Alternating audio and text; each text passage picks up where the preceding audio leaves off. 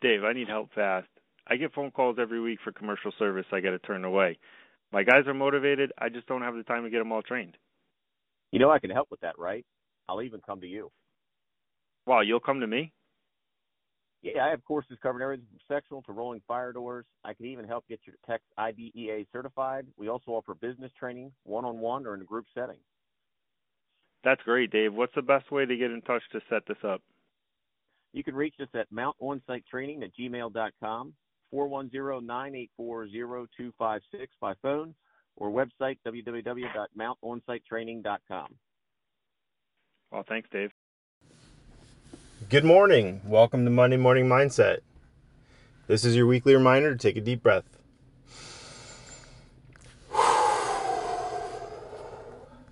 Little out of order this morning, whatever. This is Greg Giaquinto, your host. It's another fine Monday. Looking forward to the week, and I hope you guys are too. I feel like this has kind of turned into sales. Talk about sales, right? It is still about mindset. Sales is something that I've been learning a lot about and getting really good at.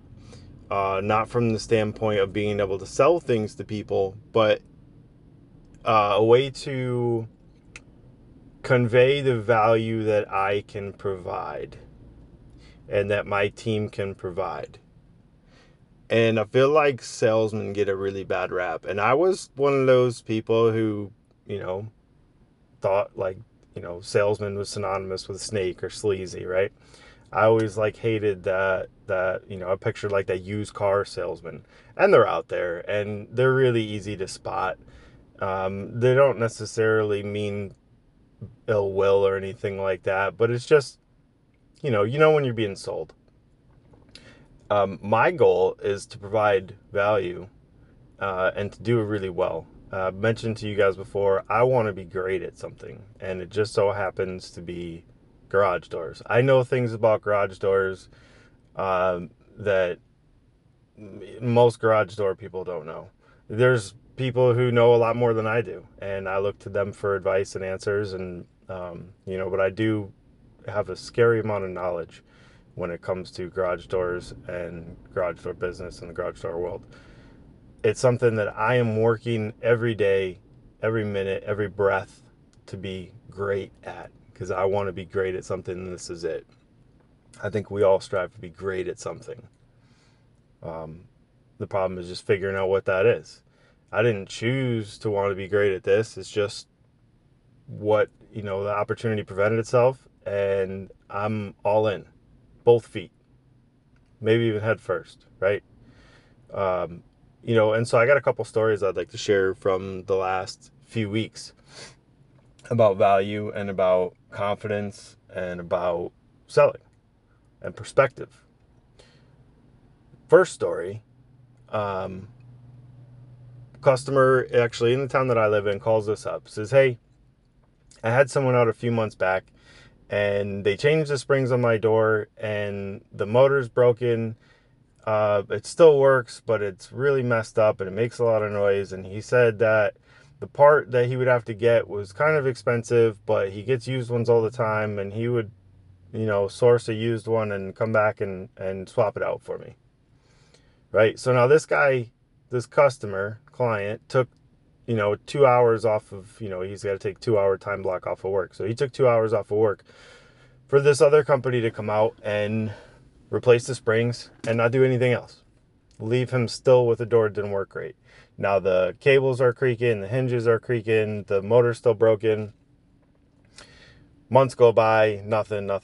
Finally, he's like, you know what? I got to call someone else to have him come look at this motor. I can't wait anymore. We go out, say, hey, sir, we can get you that part. We don't recommend it. Your motor is 16, 17 years old, whatever it was. You kind of start nickel and diming at that point.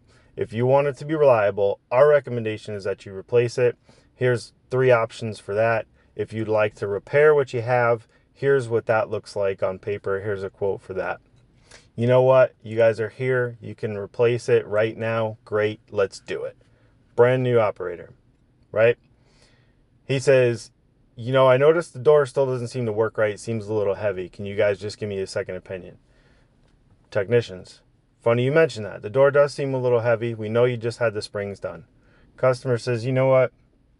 Don't worry about it. I'm going to get that other guy on the phone and have him come back out here. And he does. The other company comes out, kind of scratches his head, changes one of the springs. Now, instead of the door being heavy all the way up and not staying up in the header, it is a little heavy on the floor. You could park it at about a third, and then from there up, it's a rocket ship. And for anybody listening that's not familiar with garage doors, that's not how your door is supposed to work. It's supposed to balance. You're supposed to be able to stop it manually at pretty much any point, and it should stay there. That is a perfectly balanced door. So he scratches his head, adds a little bit of tension to the spring, and then leaves it. Customer calls us back. Look, I'm not really sure what to do here. The door really still doesn't seem to work right. It makes a lot of noise. Now I go out personally, right? I wasn't the technician initially. Now I go out and put some eyes on it. I know the guy who went out and did the repair. Really nice guy. Good at garage doors, but he's got that old school sell from your wallet, fix it with the bare minimum, fix only what's broken mentality, feels guilty about charging people money. So now this customer, reminding you guys, this customer now for the third time has taken a 2-hour time block off of work. And I told him when I came out, look, I'm not coming out. I'm not going to repair anything. I'm just going to come out and look at everything with you. I may weigh the door. Well, the door was easily identifiable. I found out the springs that are supposed to be on it on the manufacturer's website. Find out that one of the springs is a little too long. The other technician just added a little tension. Now, when it's too long, I can get into the details. Some of you guys know the IPPT is not correct. There's a little too many turns on the spring, blah, blah, blah, blah. Okay. It's not right. Not the right springs. Okay, customer, here's the deal. You need to change your cables and bearings because you were done a disservice. I didn't tell him that. I said, we really do a full service. We do the springs, we do the bearings, we do the cables. We also offer you rollers. When at the time this door was made, they were only using 18 gauge hinges. Now they come standard with 14. We could upgrade your hinges, right? The whole nine. So now I've got an estimate out to the guy, one of which he's approved. We're going to come back and change the bearings, both end bearing, center bearing. We're going to change the cables. Cables are not rusted. They're not frayed, but they're not straight, okay? The bottom foot of the cable on one side is like a little wave to it.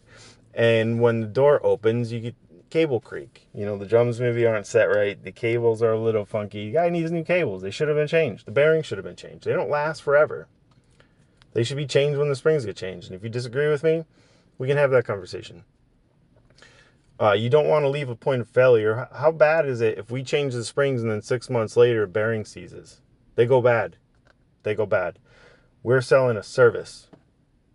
We're providing value. We're selling a service. We're providing a solution. So now this customer has to take a fourth 2-hour time block off of work for us to come back. And now I told this customer, and our price is obviously a little different than this other company.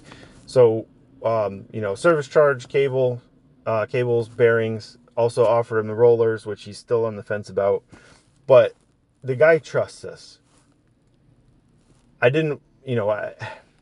want to provide good customer service. We're not making $1 million on this guy, especially at this point, since I've already got time into it on top of sending the technician back to make the repairs with the correct parts. But the guy has taken 4 2-hour shifts off of work. How much does that suck? If he was presented with the options up front initially, he would have been given the choice what options to do and what options not to do. That would have been his choice. Instead of the service professional, the technician, not recommending the right repairs. That first technician did not do this customer justice, did not provide a service, did not provide a solution. And he's out there running calls every day and he's undercutting me, right? Nice guy, I know him. Good guy. not charging enough to be able to do the job right. Definitely not. So that's story number one, right? This is great customer service for us. It's right in town. I didn't really have to go way out of my way to do this. Maybe not would have done this for every single customer, but it was nearby. It was, manageable. It was something that I was able to do, something that I want to do. I told the guy that likely we can cut the spring down to the right size, put everything back together, should be good to go. If not, I'm going to swap out one or both of the springs for him. Just providing customer service, and that's it. That's it for us. We've got the operator. Now we're doing the spring job. Now, mind you, this guy is not planning on being here forever. He's looking to sell his house 1 or 2 years. Our stickers in his garage, which has a little bit of value. Some people look at those. And we're still making money on the job. Okay. Now, story number 2, sales, right? We're on sales today. So story number 2, we go out, and it was a technician who's not with us anymore, and then one of our younger guys. And this was relatively recent. We go out, the customer's got some older wood doors, the motor bracket pulls off the door. We sell them an operator bracket, button everything back up, recommend some repairs, to which he denies. He says, you know what, I'm looking at replacing, total replacement maybe in a year. Let's just limp by with these. Okay, that's your choice. We've presented you with your options. That's what you want to do. We'll put you in our follow-up, put you in queue in our sales follow-up, and we'll maybe reach out to you in 3, 6, 9 months or a year, whatever. Don't ever rely on them to call you back. They only know you one time. Hopefully we provide good enough service that they're going to remember to only use us, but we all know that's not always true. As far as them remembering us. But we go out, we do the repair. It's a very cheap repair, and we adjust the limits on the motor, and the next day the door is not closed all the way to the ground. It's an inch gap. Customer waits a week to call us. Finally calls us up, said, you know what? I said, it could be a couple different things. It's possible that the limits are going bad inside that unit. We'll come out and take a look at it. Now, we spend like 40 minutes there. Finally figure out that the clip was never released on the belt for the belt drive operator, so it's the belt doesn't have proper tension. Maybe I guess it was missed in our inspection. I don't know what it looked like before. Maybe it seemed like it was okay. But it took 40 minutes on site between talking to the customer, running through everything, trying a couple different things. And, best use of time, I don't know, whatever. But I ended up telling my guys we got to charge them a trip charge to go out. Unrelated to our prior repair. We should be charging this guy labor and a service charge, but we're not. We're just charging a trip charge. The way it was presented to the customer, he was pissed. And this is a training thing on me, right? It's one of my younger guys, great kid, very knowledgeable. And I did a follow-up with the customer because he wasn't happy about the $80 charge. What did I learn from that conversation? Presentation, confidence in yourself and your skills and your presentation. My guy felt guilty to go ahead and charge this guy a trip charge for the second trip. And because it was presented in such a way, with lack of confidence, it was received that way. Like, it wasn't fair. And that's a training thing on my end. Right? Now I have a phone conversation with the guy. He's excessively appreciative that I called him and spoke with him about it. Kind of filled me in on what went down, what his perspective was. And it was a great training opportunity for me and for my technician. And hopefully, we continue to grow and do better together, because that's ultimately what it's all about. All of us learning and growing and doing better for each other. But just kind of a recap on my perspective of sales and how different it is now. As long as we're honest, operating with integrity, providing good value, standing behind our work, why not charge what we're worth. There's so much bitterness and hatred about charging prices. Like, I'm not a freaking millionaire. You know, we want good tools. We want reliable trucks. And here's a good one for you, okay? And this sometimes, like, good things just come out of my mouth, and this was one of them. We have a customer who, when I pulled up in one of our trucks, the first new truck, really, or second new truck that we bought, because, yeah, well, I don't know, I guess we've had some other new trucks, but the first new truck that I brought to this company, pull up, it was like brand new. It was like 2 weeks old, and the guy goes, "Oh, I think we called the wrong company. It was gonna be too expensive. Ha ha ha. You got a nice truck." Yeah, I got a freaking nice truck. Are you ready? So I want my tools and equipment to be as safe and reliable as your garage door when we're done fixing it. This may be repeat. I may have said this last week, but that's it, man. We want good stuff, and we want you to have good stuff, and we want people who value our time and effort and who are willing to work with us and pay us for that time and effort. But I appreciate y'all. I want you to take a moment occasionally. Just remember to take a deep breath when things feel overwhelming, or when stuff is maybe not seemingly going the way you had planned. That happens. Reach out to a friend, mentor, peer, whatever. But have a great week, and I will catch you next time.